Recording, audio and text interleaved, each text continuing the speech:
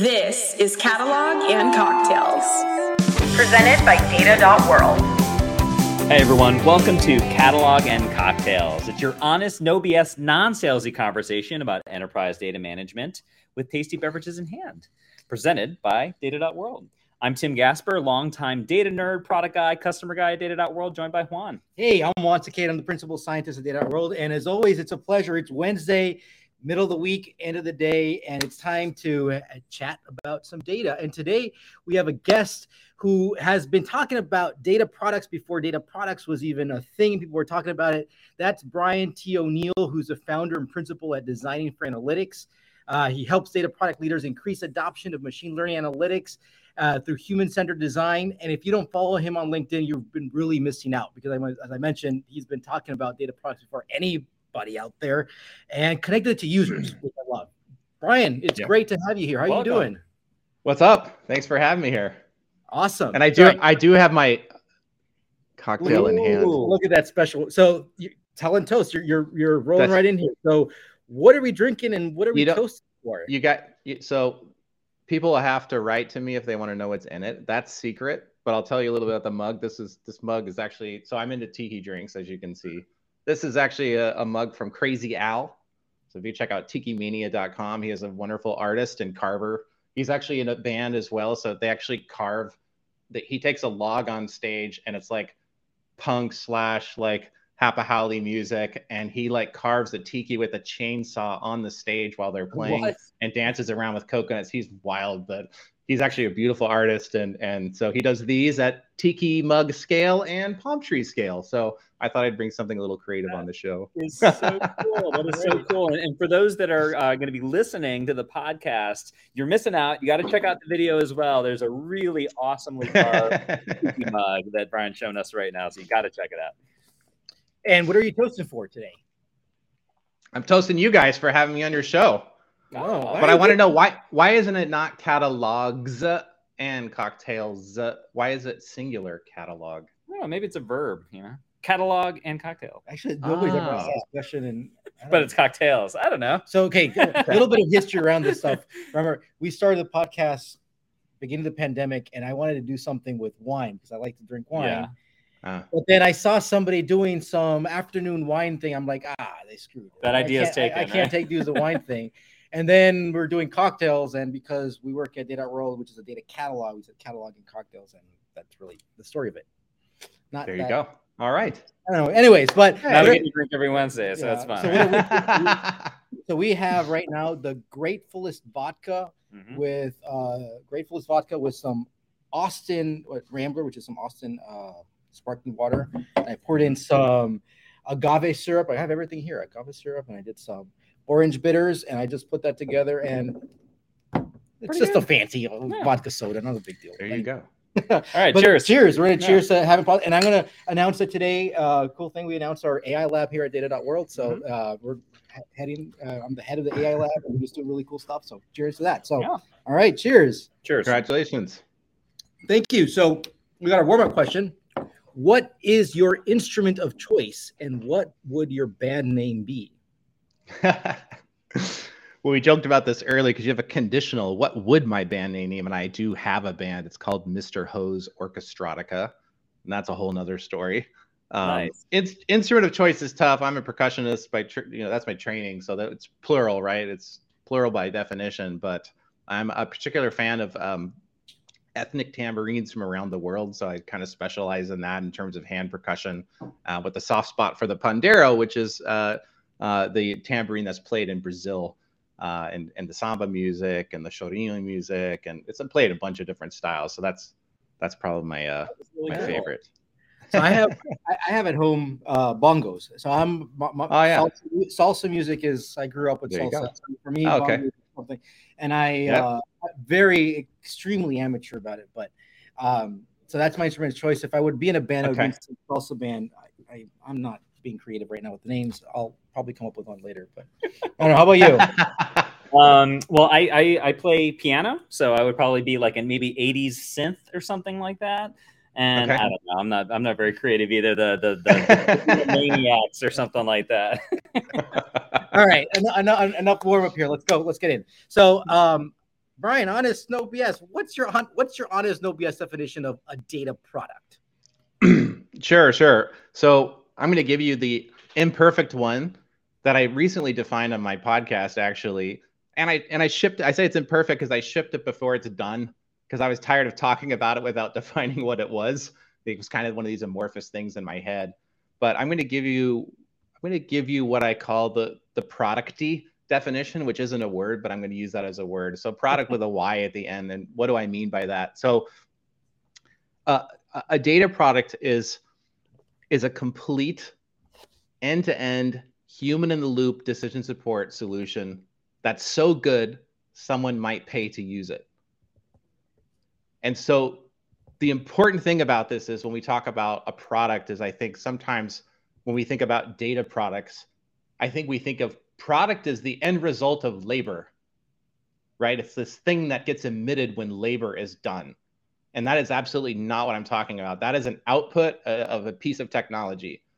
What I'm talking about from a product standpoint is it's something worth trading for, where there's an inherent value in it. And the value is only in the eyes of the people who it's for, the stakeholders, the users, the customers. So it has to have some value. And the idea here is that it becomes a data product when it's so valuable they might pay for it. Or you could say they might exchange something of value for it, right? And I know a lot of, there's probably a fair number of people listening to this that work in data science or analytics capacities serving internal business users. They're not developing a SaaS product. They're not at a technology company selling their wares, their softwares, right? But this idea can still stick there, right? Which is that the solution we made isn't just an output. It's not the byproduct of work. It's a product because it's so good and it has some inherent value quality to it. That's what I'm trying to push. I know that's not the definition that I think a lot of people think of here. And there are holes in it. It will not stand up to it will not stand up to every use case that you throw at it.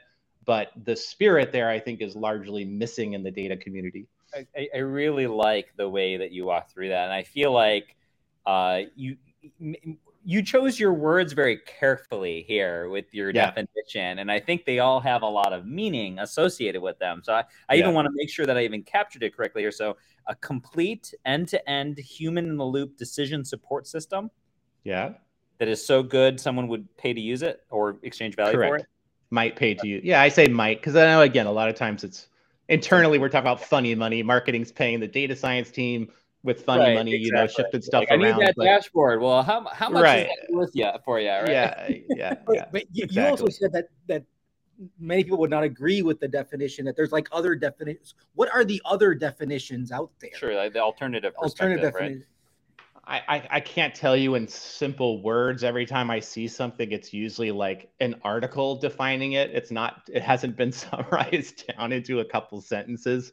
I know that like Tom, I think it was Tom Davenport and Randy Bean. I think they had written an article and they have a similar one. They talk about analytics products, which they were kind of drawing this distinction between data products, which may or may not have analytics components to it, and analytics products.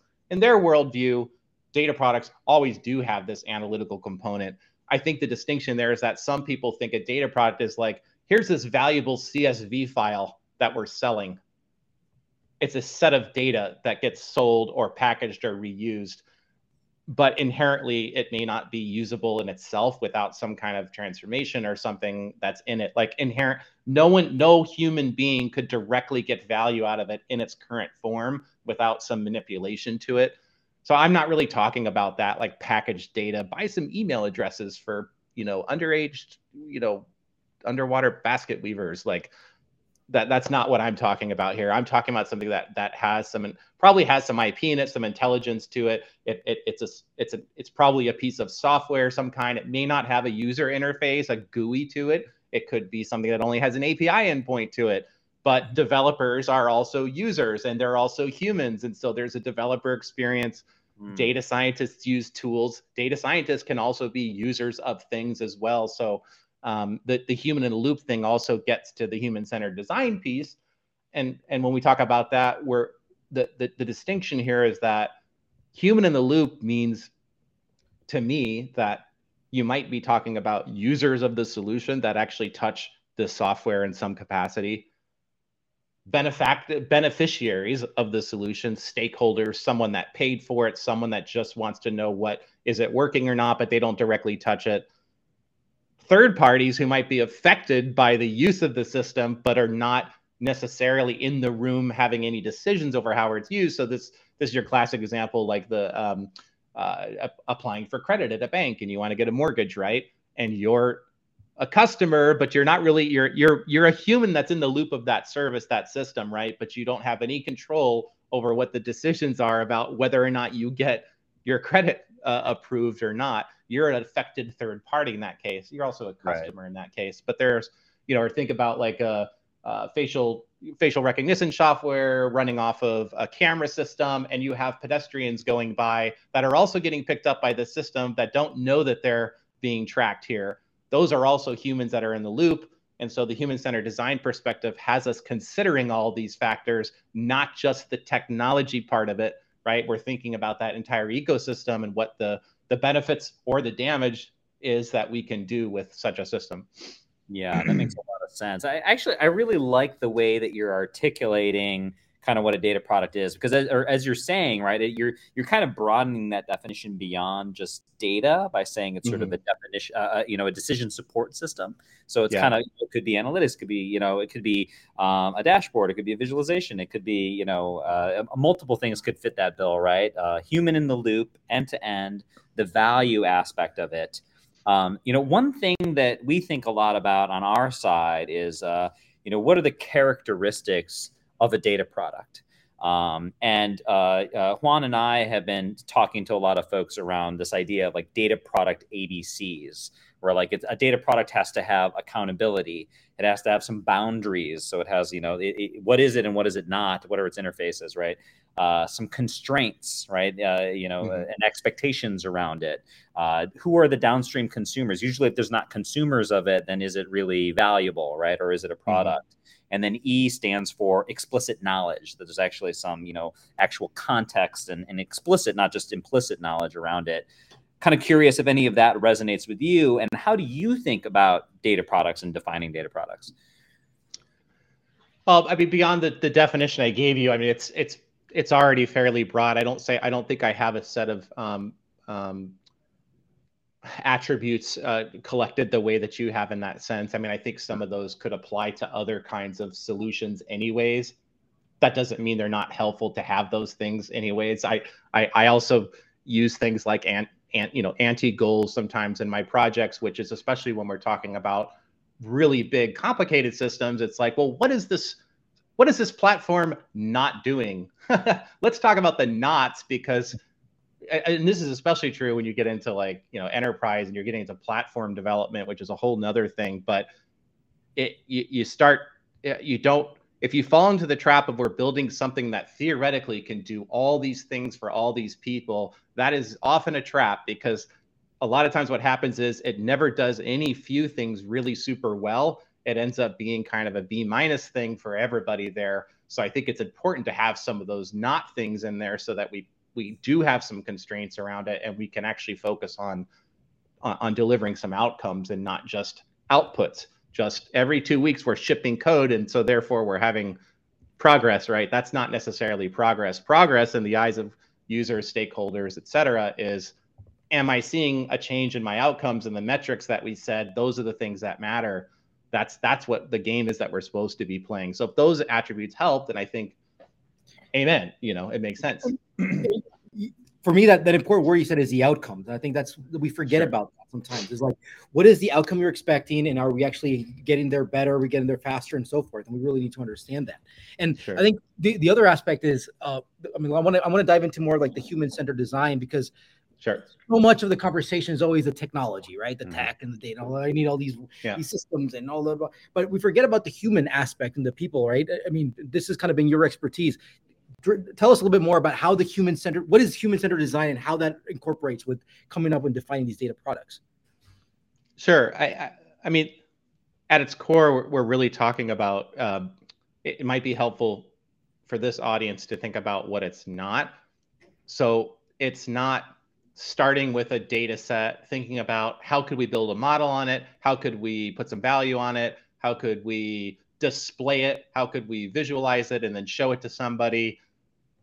Taking guesses about what might be in there. I'm not saying there's not spaces for discovery within a data set, which is I don't know what I'm looking for and I'm going in there. That's fine. The human-centered design perspective is usually about working backwards.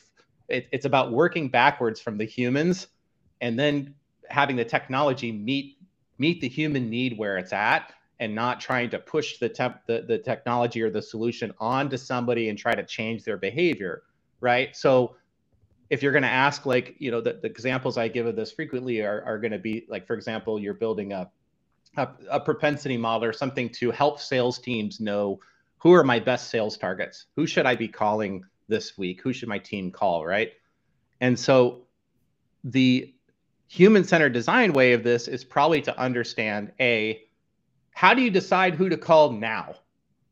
Just forget all the data that we have, forget that we could predict it now, but it's understanding how do you go about doing that now, and spending time with users to understand this really and at a fairly deep level, right? The second thing is that there's probably some good inherent knowledge in that particular example where the salespeople's their internal knowledge from doing this probably will be valuable to the solution regardless.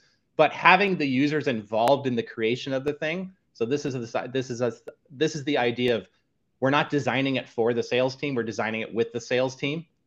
So the sales team becomes part of the team that's making it. So they're regularly involved in it.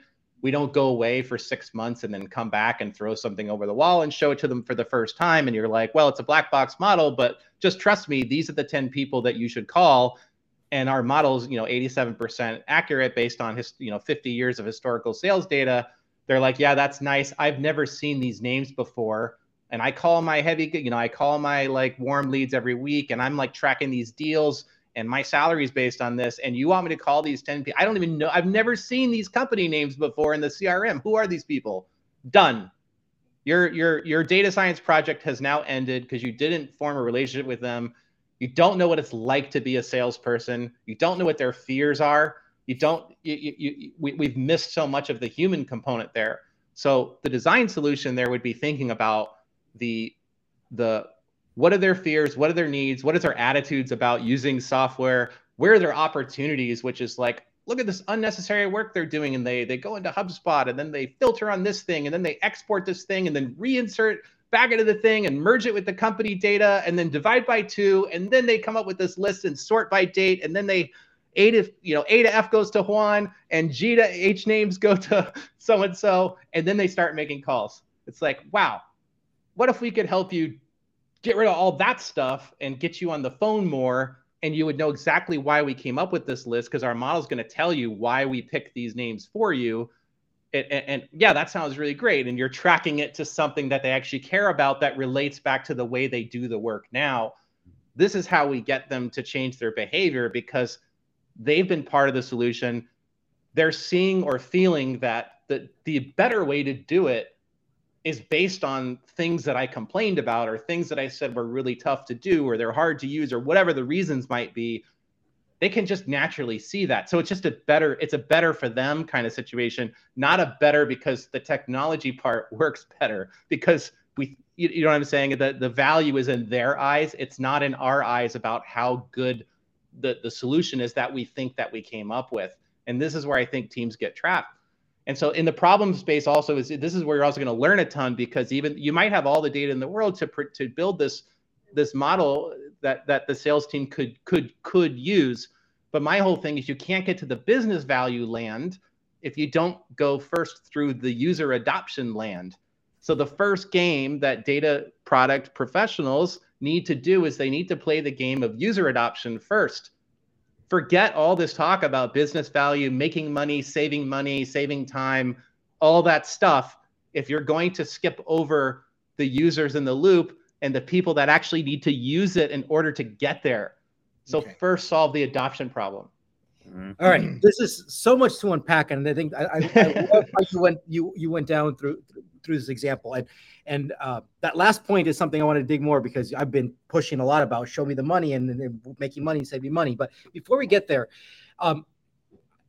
everything you said, I hear this, and it kind of seems so obvious that we should be doing this. And what frustrates me is I go off and we go talk to people, and we're like, this is kind of groundbreaking for them. And I'm like, it's frustrating personally to go see. It's like, wait, why aren't you go talking to the people? Like, why aren't you go talking to the people you're trying to go solve this problem for? Like, do you even know what they're, like you said, do you know what their fears are? What are the actual pains that they go through, right? You're making all these assumptions. Like, you're not building any relationships with them. And I think part of it also is like, from a team structure, we're just so focused on having people who are focused on the technology and lack those social people skills. And I think that's I want to get into roles and that, but I think that's something there.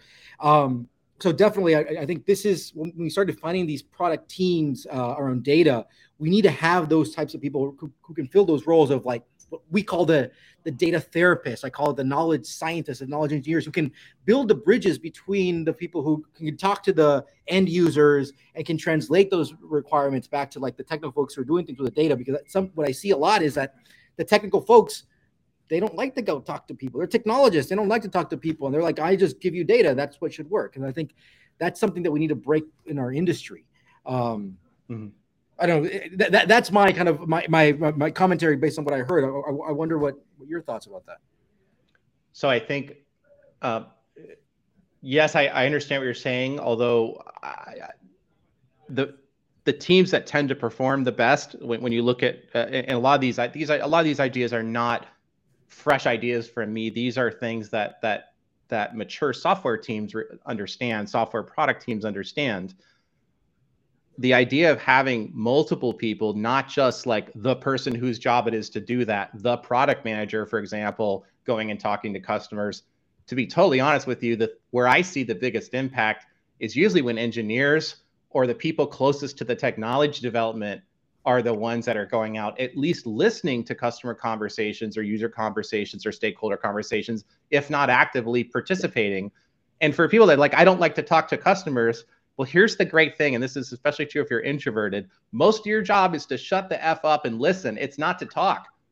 Your job is actually to listen. So it should be a 20-80 conversation where you're coming in with a list of questions and your job is to keep them talking and you're listening for facts and information that are going to be useful to the product development process there. It's not really to talk to them a lot. And there's all kinds of reasons why this doesn't happen. Cultural reasons like, oh, they don't have time. We don't have time to do it. Gatekeepers. It feels like we're challenging somebody else. And what I hear from like senior leaders is like, I want my team asking these questions. Like I just talked to a chief data officer about this on my podcast. I believe that was the episode in the person, but he was talking about like, I want them in the room asking these questions and of the stakeholders are saying, I need k-means clustering so that I can go do X, Y, and Z. And it's like they've loaded in this assumed technology solution with maybe a statistics 101 background that's just slightly better than my own or slightly worse than my own because I've never took statistics before. And so they've loaded it up with an assumed technology. And the worst thing that can happen there is that the team goes off and says, great, k-means clustering coming right up. Let's do it. That is a recipe for disaster. It doesn't mean that stakeholder is always clueless. Now, there might be a valid reason to use k-means clustering on this project, but the real question is like, well, what are you going to do with that information after we do this algorithm, build this model, and then there's going to be a dashboard or something or other? Then what? Like, how will you know if we did a good job? Like, what will be different in your world if we do this? Like, how will we know that the world is a better place or the company is doing better? We have to understand that kind of stuff first. And then we work it back. And this is where you can start to have conversations about whether k-means clustering is the right way to do that, or maybe some other solution is a better way to do it because it will take half as long, half as much data, half as much cost. It won't be quite as accurate, but we'll have put something out into the world and tested it in a third of the time. And we'll start to know if we're making some progress there instead of spending a whole bunch of time and money and maybe coming up with nothing because we don't even know if there's anything there, right? So yeah, I kind of went on a couple of tangents there, but what you're saying here, and just one quick follow-up question to that is like, there's this interplay that happens, especially between data teams, analytic teams, and the broader business organization that they're trying to partner with, right? Mhm. And I think you gave a great example here of the, hey, I want a k-means clustering that does X, Y, and Z, and then the data team or analytics team might be like, okay, well, submit your Jira ticket and we'll see where this fits into the backlog, right? And who do you want fries? Do you want fries with it? Yeah, right. You want some fries? No, it's a data drive-through. I'm serious. This is the data drive-through thing. Yeah. Oh, the data drive-through. That's a great. It's just like, what do you want? Load it up. I love that. The data drive-through. So who's the burden on there to change things more? I mean, obviously it's on both sides, but is it on the data and analytics team to be like, no, hold on, let me ask you a bunch of questions and things like, let's really get to the bottom of this? Or do we need to really put more of the burden back on, like, it was wrong for them to ask for the burger and fries, and they should be instead saying, I have a hunger that's set up like this, and where's the burden lie on trying to fix this? Sure. I think old me would have said, yeah, well, if you don't get what you want, it's because you didn't properly form the question and all this. And I think newer Brian doesn't look at it that way. And so the way I would like data professionals to think about it when they hear a loaded question like this, a loaded request that has an implementation, and it has to use Snowflake, by the way. And I don't know what that is, but everyone else is freaking using it, so it's got to use Snowflake. But anyhow, when they say it, and it has to use Snowflake, right? Or it has to use k-means clustering. To me, this is a cry for help, and it's actually a gift. It's this stakeholder trying to speak our language. They're trying to help us understand it in words that it's our lingo, it's our data talk, right? So instead of looking at it as like that's a literal request, because giving people what they asked for is often not the best way to do it, because they're giving you what they think they need because everyone else is doing it. But they don't even know what Snowflake is, except all the competitors are using it. And there might be a reason all the competitors are using it, or maybe they just have a really great marketing strategy and they've convinced everyone they should be doing it. That's irrelevant, right? The main thing there is I see that as it's a plea for help. It's an initial offering. And it's the data products team to go and unpack what's behind that request. Great. So you want this, like, why do you want that? What's behind that? How will we know if we did a good job when we get there? And it's to get back to what the unarticulated needs are. So much of the time you have this concept of this is also not my concept, but a presenting problem, right? The presenting problem is often not what really needs to be there. I hear this all the time. The presenting problem I get as a designer, like on consulting work, is the dashboard needs to be redesigned.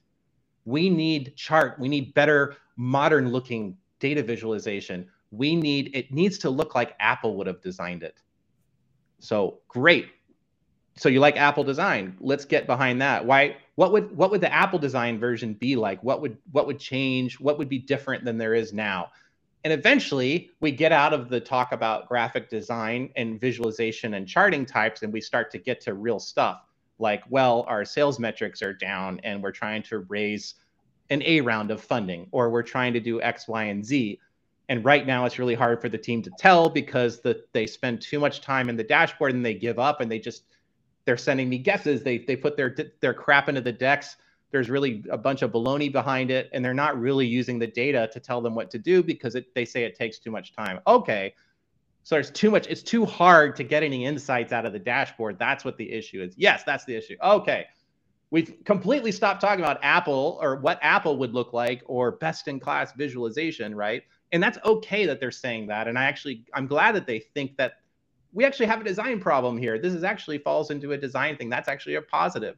And the same thing, I think, for data scientists when they hear these loaded suggestions that it has to use AI, it has to use machine learning, it has to use whatever. It's a cry for help in a way. So let's unpack that. And whose job is it? I don't know whose job is it. I like this idea of teams owning the problem space and not just owning the solution space. And Marty Kagan talks about this a lot.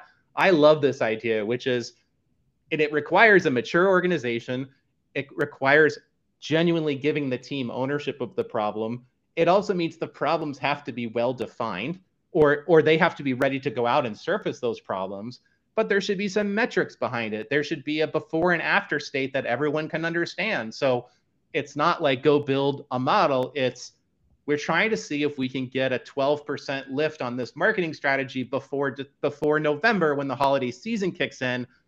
And so we want to like spend half our ad budget automating it and see if the system can automatically create creatives that are at least 12% better than what we're manually doing right now.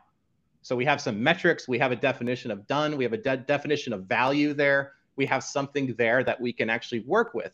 How we do it, whether or not it's like a machine learning model or it's just like, well, let's just hire 4 designers that are really good at ad stuff and come up with better, like however you solve it, right? The idea is that the data product team owns the problem space now, and they sense that ownership.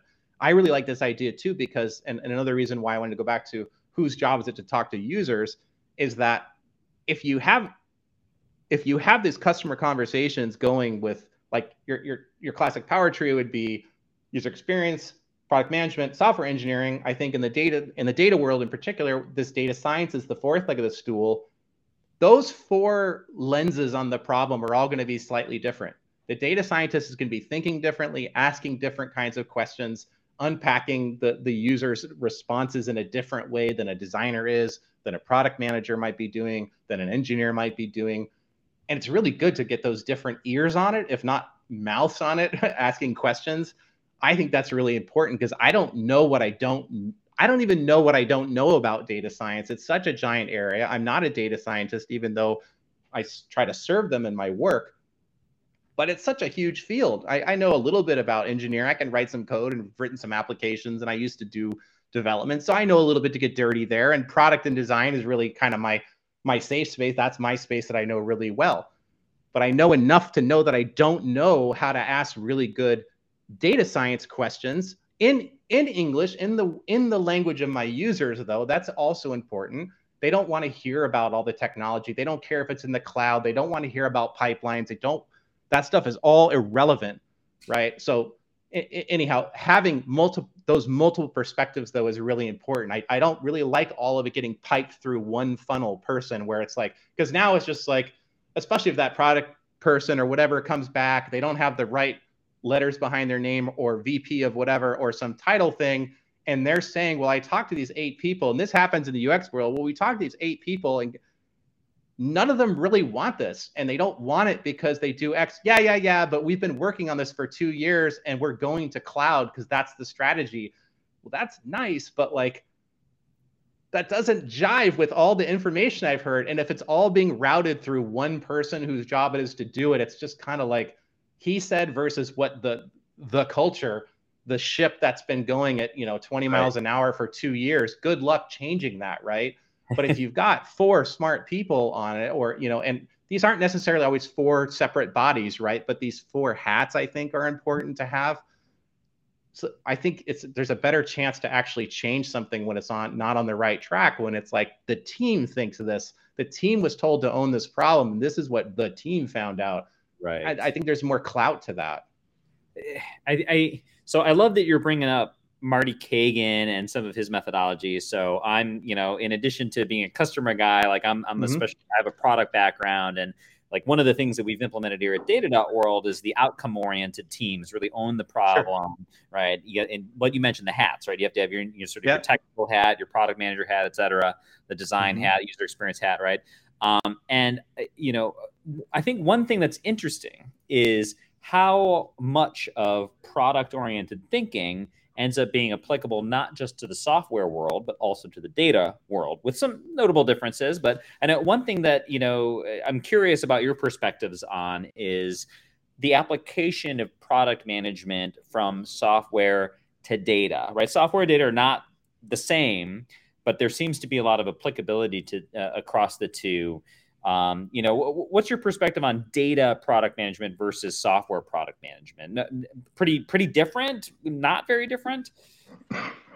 It's a good question. I think the main difference, I think that perhaps sets it apart. I think there's probably more similarities than differences. I think if all you did was learn the fundamentals of software product management, you eliminated the stuff that may not be quite as relevant, like pricing, because you're working at a bank and you're serving the risk department. You don't need to worry about pricing strategy, right? So you get rid of some of the aspects of software PM that might not be really necessary there. Things like marketing, however, can be relevant even when you're internal, right? The main differences, though, I think, is that I feel like, especially with machine learning, is that we're not dealing in systems that repeatedly generate expected outcomes all the time, right? We're dealing with gray areas. We're dealing with ranges of stuff. Like we think about charts and KPIs and metrics and analytics, and it's like the answer isn't like, did the transaction go through or not? Yes or no. It either did or it didn't. Oh, you typed something wrong on the form and it generated an error. These are very binary things. They're easy to tell if it worked or it didn't. Code complete, QA complete, whatever. It's like, well, here's the KPI. It's 68. And it's up 20% from last. Is that good? Like, is that bad? We live in this whole area where it's like just unpacking, like, well, what does 68 mean? Like, well, we have to have a conversation now with the people who are supposed to be using these metrics to do stuff. What are the qualitative ranges around these numbers such that we could actually do something useful and not just shovel metrics at people? Because guess what? No one really wants your machine learning or analytics. Nobody wants a dashboard. They really don't want that stuff.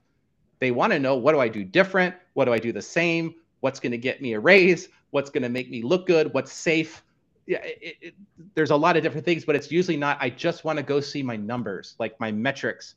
And even though, yes, there's a reason sometimes we want to get grounded in the reality of what's happening. I need the facts on the ground. That's never the end. There's always that, well, what's next? Now what? It's always right around the corner. And a good team is always designing for what's around the corner from the beginning. They're not waiting, they're always thinking about, yeah, but what am I going to do with that 68, right? And when we're talking about predictive analytics and stuff, it's like, well, the range of predictions, it's 0 to 100. It's like, we have to think about, how are we going to design for when it says 10, when it says 50, when it says 100, when it says 80? What triggers an action? At what point would you do something different than you did yesterday when you looked at the dashboard and it said 17? Like, we have to think about 100 different things now and how we're going to deal with that. I think this kind of makes it's almost a trade-off, because you don't have some of the responsibilities of traditional software product management, but you do have all this kind of gray area of like predictive intelligence, stuff generating look at all the stuff happening now with generative AI right now. It's just like, the machine's telling me it's in love with me. There's writing me sonnets and now it's sad, and like all this unexpected stuff that's going on, and thinking about how do we design for these scenarios. But, even within the enterprise, when we think about, business stuff and maybe some stuff that's not quite in the creative space as that, there's so many more variables. I think the problem space is actually richer and almost more fun, but I think it's harder too. Yeah, and this is why you have these dashboard deserts. You have 10,000 Looker dashboards and 30 of them get used at some of these companies. Right. I would argue that when you do software development, like you have to have much more well-defined requirements, right? It's a well-defined, known world we need to get into. But when it is data, you will start with some known use cases, things you need to do. But what's going to happen is what's around the corner. So there's a lot of unknowns out there that you need to be prepared for, which makes it a much more challenging problem. I mean, yeah, challenging because you have to deal with a lot of unknowns. If you compare the software world, there's less. I mean, I'm not saying there's no unknowns. There are unknowns, but it's much less. I think that the data world is designed to go deal with unknowns there, and I think that's a big difference here. Mm-hmm. Which leads me to one of the topics I want to touch about was the adoption, right? That's one of the things that you've been talking about, is like we need to have focus on the adoption. Why isn't data being adopted? What is bad adoption? How do you achieve quote quote good adoption? Then I would like to talk about adoption here. What's good adoption? So what we see a lot is that people are doing things with data, right? Is it being used, not being used? We're spending all this effort to go do this, right? So we are solving some problems, right? But then we solved the problem, that was it. So we didn't really think about it in a broader space.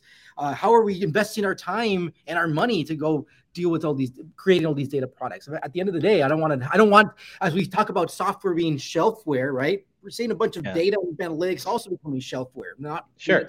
And that was a little rhetorical or flippant when I said well, what's good adoption? And the point I was making there is that you said good adoption, and I say, great. Well, what's bad adoption right now? Like, this gets back to how do we measure these things? Let's put a stake in the ground and define what bad is if we think we have it, and what good is. What's our target? I think teams get this as a challenge, right? Is that no one's actually taken the time, including the business sometimes, to actually quantify this stuff. I think they think that's the job of people with data skills to go do that. And the data people are like, no, you need to tell me what an improvement is. I don't like what's good enough. 5, 100, 1,000. Like, I have no idea. That's a business question. It's actually it's a you all question to me. And again, this is why designers, we're trying to get all these people in the room. We do this kind of work together, and it's all in there. It's just a lot of the work of design facilitation is facilitation. It's simply extracting stuff out. It's asking the right questions from different perspectives there and surfacing what's probably in there. It's just not going to be written down neatly in a Jira ticket or requirements document or whatever. It's there, but it needs to come out. And we have to learn how to ask the right questions to do that. But the low adoption thing, again, we have to define what good adoption is. But I think the classes of problems are utility problems. It's not useful to me. Usability problems. It's too hard to get any value out of this thing. The problem was not well defined. So this solution solves a problem that I don't even understand, or I don't need, or I don't recognize. That you could go on and on. There's trust issues, which is, I don't know how the model came up with this, or even though it says, oh, I've got chat values, or I've got these features that tells me whatever. It's like, why do I care what the zip code is, whether or not I'm going to give this person, a mortgage or whatever? We don't look at zip code, and you're telling me that. It's just like, okay, I'm not going to use that.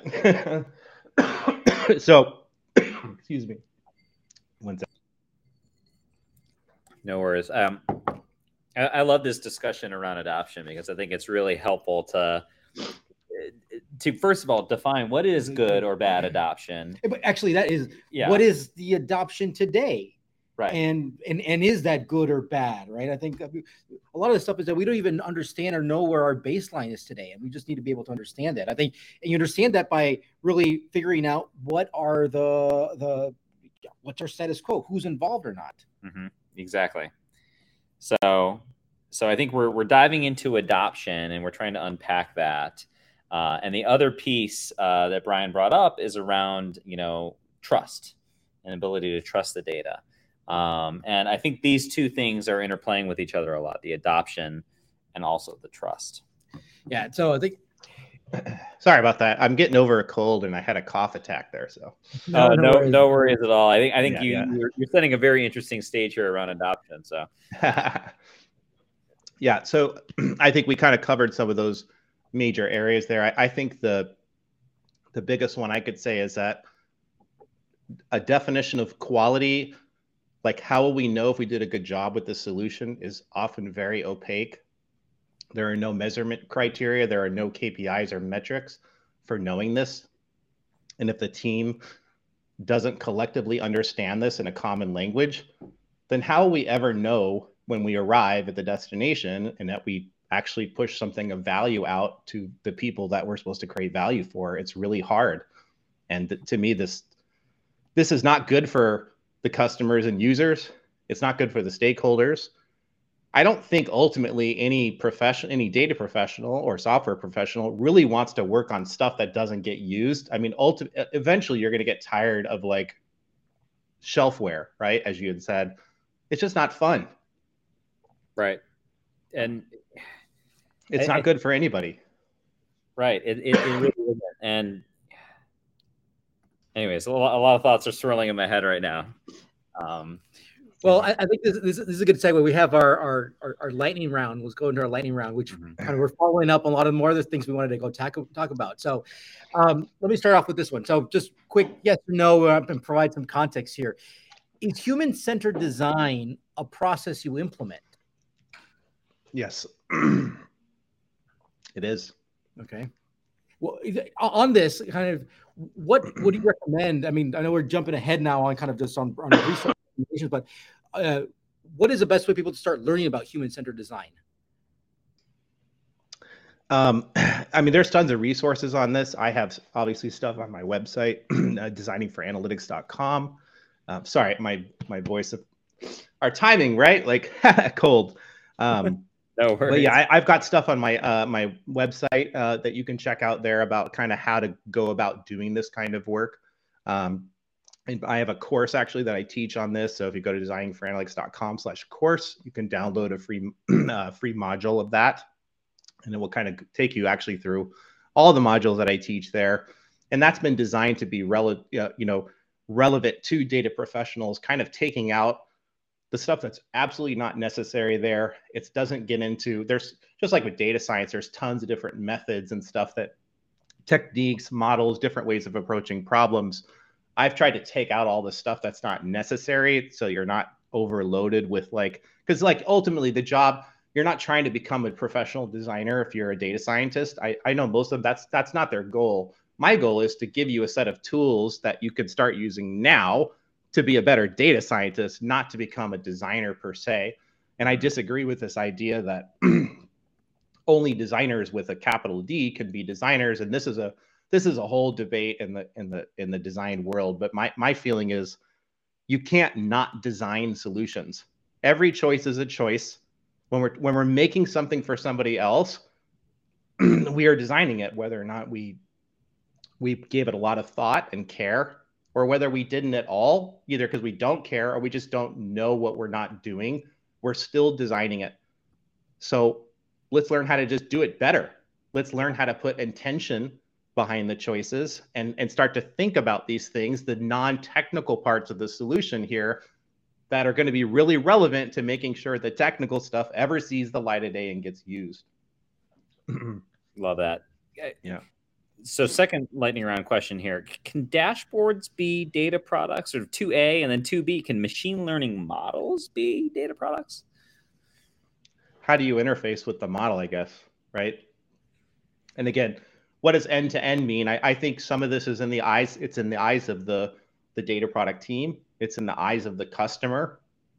Like, does that dashboard, is all my job is to change this dial over here manually based on information that comes off this dashboard? You could say, well, that's enough. I go from digital world back to real world. My job is to tune the factory manually using insights from this thing. You could say that sounds pretty end-to-end to me in a lot of ways. So yes, I think it could be. So third question. So we talked about different roles here, but how about data product managers? Should companies be investing in data product managers? I think so. I mean, I'm already hearing this already. I think this is starting to catch on again, particularly in the more in the non-digital enterprise space. There are definitely teams that are starting to do this kind of stuff. If you check out my podcast, you can see some interviews or listen to some interviews with some CDOs that are doing this kind of work. But yes, and several of them have come out of software backgrounds, right? And they're carrying over this, and they're talking about very much the same kinds of things that I'm talking to you about today.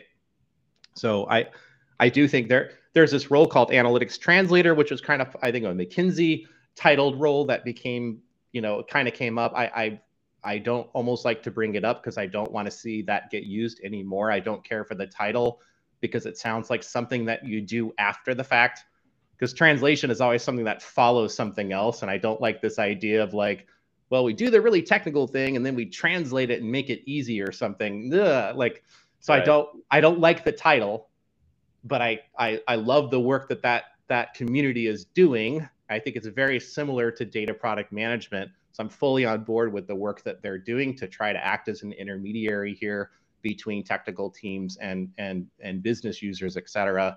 But yes, I think the question is what are your objectives? What are your goals? And if business value from data is your goal, then again, you have to get through the adoption piece somehow. And so the question is, well, whose job is it to get adoption, right? Like whose job is it to make sure that these things get used? And if they don't, to make the requisite changes to ensure that they start getting used. I don't know whose job that is. I don't really care if they have the title of data product manager or not. I'm just saying it's really hard to win at this game if nobody's using the stuff that we're making. Yeah. It's just hard. Somebody needs to think about and care about the value and the adoption, which I think leads us well into the fourth and last lightning round question. You know, towards the end of our discussion today, we talked about data value and kind of articulating what that data value is. Should companies literally track data ROI? Should they track a data ROI? So, well, if someone's job, if the chief data officer's job, which is often to define a data strategy, I would assume that they would want to track this so that they can justify their own work, but also help the business understand, well, we're putting all this investment in, what are we getting back? So Right. absolutely, I think it makes sense to do that. I think the challenge is often going to be in how do we measure these things? And I actually interviewed a great, I love this book, Doug Howard. I mention him frequently. He wrote a book called How to Measure Anything. And I think this is a great book for so many teams to use. And he teaches how to do this. And where teams usually get screwed up here is they mix up the idea of measurement and accuracy. And so measurement might end up being qualitative feedback from some key people. That is the measurement of whether or not we're using like data properly, or we're like, there's been an ROI in the data. Like, I don't know what it is, but there's a difference there between the accuracy and the measurement thing. But the idea of trying to actually put a measurement on these things so we can start to track things, I think this is really important. I hold my clients to this when I'm, you know, doing consulting works and stuff. I don't work with a client where they can't define what an improved state is. And it can't just be completely subjective, or I'll know it when I see it. It's like, it's a trap. You're walking into a trap with that kind of thing, right? And my job is actually sometimes to help them figure that out by asking good questions to surface current state now. What's the desired future state, to understand what improvement means? Then we can talk about, well, how do we measure those kinds of things together? And a lot of times they haven't done that, but the activity of going through this is very therapeutic, because now people feel like, I finally know what we're doing. And like, I didn't even know we didn't care about this metric. I had no idea the business is actually really focused on this metric over here, because we took it for granted, or they didn't think that the people on the ground needed to see those facts. And it's like, that's actually really relevant to my work. Like, why am I ingesting all this data from this other system over here when all we're talking about right now is vendor data? I don't need millions of customer records. Like, that just saved me a whole bunch of time. Like, that's like, what are we doing here, right? So right. I think in being able to express that clearly is important. This has been a phenomenal conversation. You are very thoughtful, and we've gone through so many details, and we're going through our takeaways, and let's see how we do. Yeah, because we have a lot that we wrote. We took our notes. So Tim, take us away with takeaways. All right. Oh my goodness. All right, let's go. So much gold in these here mountains. So First of all, data products are a complete end-to-end human-in-the-loop decision support system that is so good somebody might pay to use it. I thought that was a very thoughtful definition of what data products are, and maybe what data analytics, et cetera, products are, because really they all are about, providing value for making better decisions. Mm-hmm. And you outlined that one of the key things that people think that is incorrect is that people often think that data products are the result of labor, that like analysts are creating data products and they're like, it's coming out the other end of the machine line. And right. Even though there is a reality around, okay, there are humans involved and data teams involved in putting these things together, really it's about the value. It's the fact that there is an asset or a thing that comes out that has value. Would they pay for it or exchange something for it? Is it something worth trading for, right? And there's intentionality around it. It's not just the byproduct. Are data products different than analytics products? You would say no. That they're all sort of decision support systems. And the people are key, the human in the loop. So third parties, first parties, multiple folks, is it developers, right? There's a human in the loop somewhere that is a part of the overall system. What is the system not doing? Don't fall in the trap of building something that could do lots of things, because usually people don't end up using it to do those things. And later on, you mentioned actually things like dashboard deserts, which I think is a very stark and concerning metaphor for where things can really go wrong. Yeah.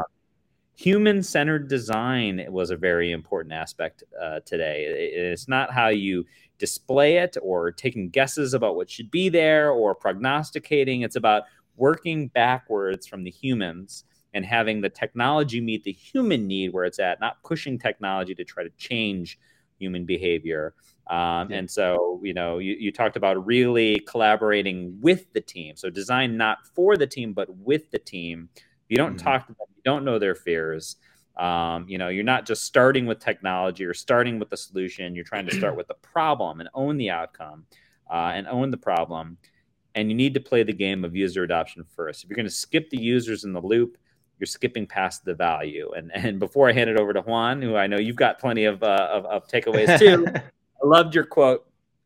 Shut the F up. Listen for facts and information. You said stop talking, and you implied you got to ask questions. So I think that's some really good advice. And to follow up on that, I love how you say, like, even if you're like the introvert that you don't want to go talk to people, it's like, that's fine, because actually you shouldn't be talking that much, right? You should just spend 4% of time just asking questions, just listening to that. And then when you start listening, people are like, well, we need k-means clustering on Snowflake. And like, well, I could just be that data drive-through and deliver that. But actually, this is so thoughtful of this. It's like the stakeholders are trying to speak your language, right? They're stepping kind of more into your territory. It is your turn, your time to actually understand and ask the why, truly understand what is the problem that you're trying to go solve right there. I think that was a very, very important takeaway from you there. And then also Marty Cagan, teams owning the problem space, not the solution space. The data teams, they should be owning that problem space. We had this discussion between data versus software products, and there's more similarities than differences, right? If you can learn the core basics of data product management, maybe pricing is not as relevant, but marketing, I think marketing, that's something it is. And actually, from a personal perspective, I think talk about adoption. You want to be able to go market those data products that you have. I think it's things that you can go learn from that. You can have a good data product, and sometimes it fails not because the product wasn't good or wasn't valued. You need to market it enough, right? And then in product managers have to live in this gray world, right? You talked about like that KPI is 68. Is that a good thing? Is that a bad thing? Like, and we really need to think about what's next. The now what, right? So a good team is good at figuring out what is around the corner and building towards what is valuable and meaningful. And then talking about user adoption, like it's all about like understanding what these things mean. What does good adoption mean? What does bad adoption mean? Like, where are we today? And this is not a problem that the data team figures that out. It's an us problem. We have to go figure it out together, because at the end, whose job is it for to kind of deal with the adoption? Let's go figure that out. If you don't know who's going to be dealing with the adoption and managing that. Yeah. How did we do? Anything we missed? Are you like ChatGPT 3 clone like things? We've actually joked that maybe we'll be out of a job soon because ChatGPT is just gonna like listen. It's gonna be like, here's the takeaways, and we're gonna be like, instead of Tim's takeaways, it's gonna be ChatGPT's takeaways. It's pretty good, especially for two guys drinking vodka sodas. I'm actually taking notes on my phone and stuff, but I don't know. You guys did a great job. You did a wonderful job. Well, great, all from you, and it was this was is awesome. This is just your content, and I think there's a lot of gold mines in here, a lot of nuggets. Thank you so much. Before we wrap up, throw it back to you. 3 questions. What's your advice about data, about life? Second, who should we invite next? And third, what resources do you follow? People, blogs, conferences, podcasts, whatever. Sorry. Could you let's do them one at a time. What's your advice? About data, about life, whatever. My advice about, well, you're probably not spending enough time with the people you're building stuff for. And we have to get out of the trap of giving people what they asked for. I think if teams start to realize that that's often a trap, and it's not because they're trying to trick us. It's not because there's any malicious intent. It's just that the need is often not on the surface. Like we're dealing with much more complicated things in today's world that we're in. And I mean, like relative to 100 years ago or 200 years ago, these things are much more complicated. and it's harder to express the actual needs right on the surface a lot of the time.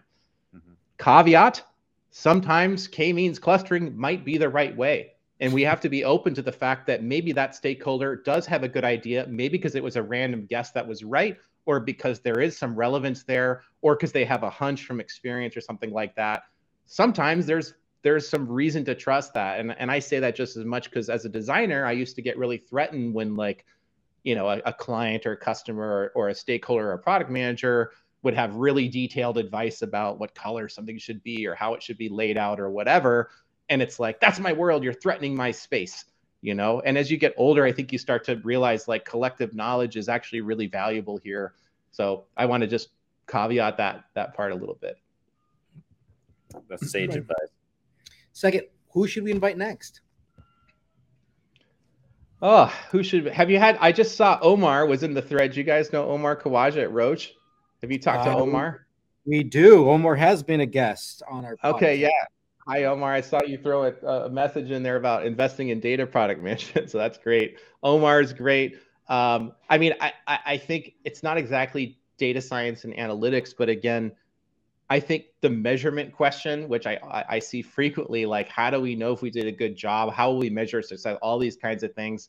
Learning how to measure stuff is great. Ask Doug Howard to come on your show, how to measure anything. Very different perspective. He knows the statistics and the math about how to do all that kind of stuff. But the first half of his book is not about the math and doing the measurement. It's about asking these questions and separating the measurement and accuracy thing. I think that could be really useful to data professionals to learn how to do this with their customers, stakeholders, sponsors. That's an excellent suggestion. I like that. Yeah. Yeah. And finally, what resources do you follow? I mean, what resources do I follow? You should listen to your podcast. I never listen to my own stuff for advice because I've already heard that advice that came from me. No, I'd say one of my favorite podcasts is The Knowledge Project with Shane Parrish. I don't know if you guys know that but I would definitely check that out. That's probably my favorite podcast for thinking about decision frameworks.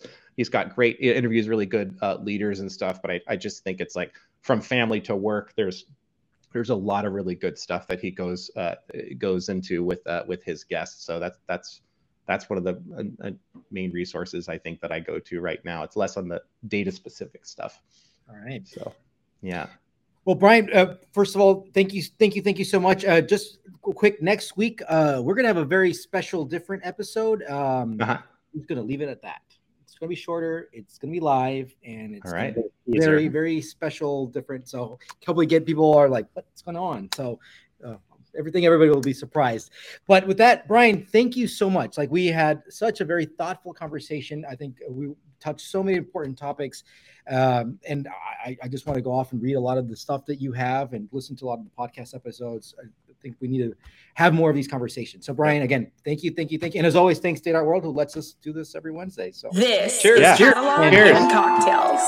A special thanks to Data.World for supporting the show, Carly Berghoff for producing, John Loyens and Brian Jacob for the show music, and thank you to the entire Catalog and Cocktails fan base.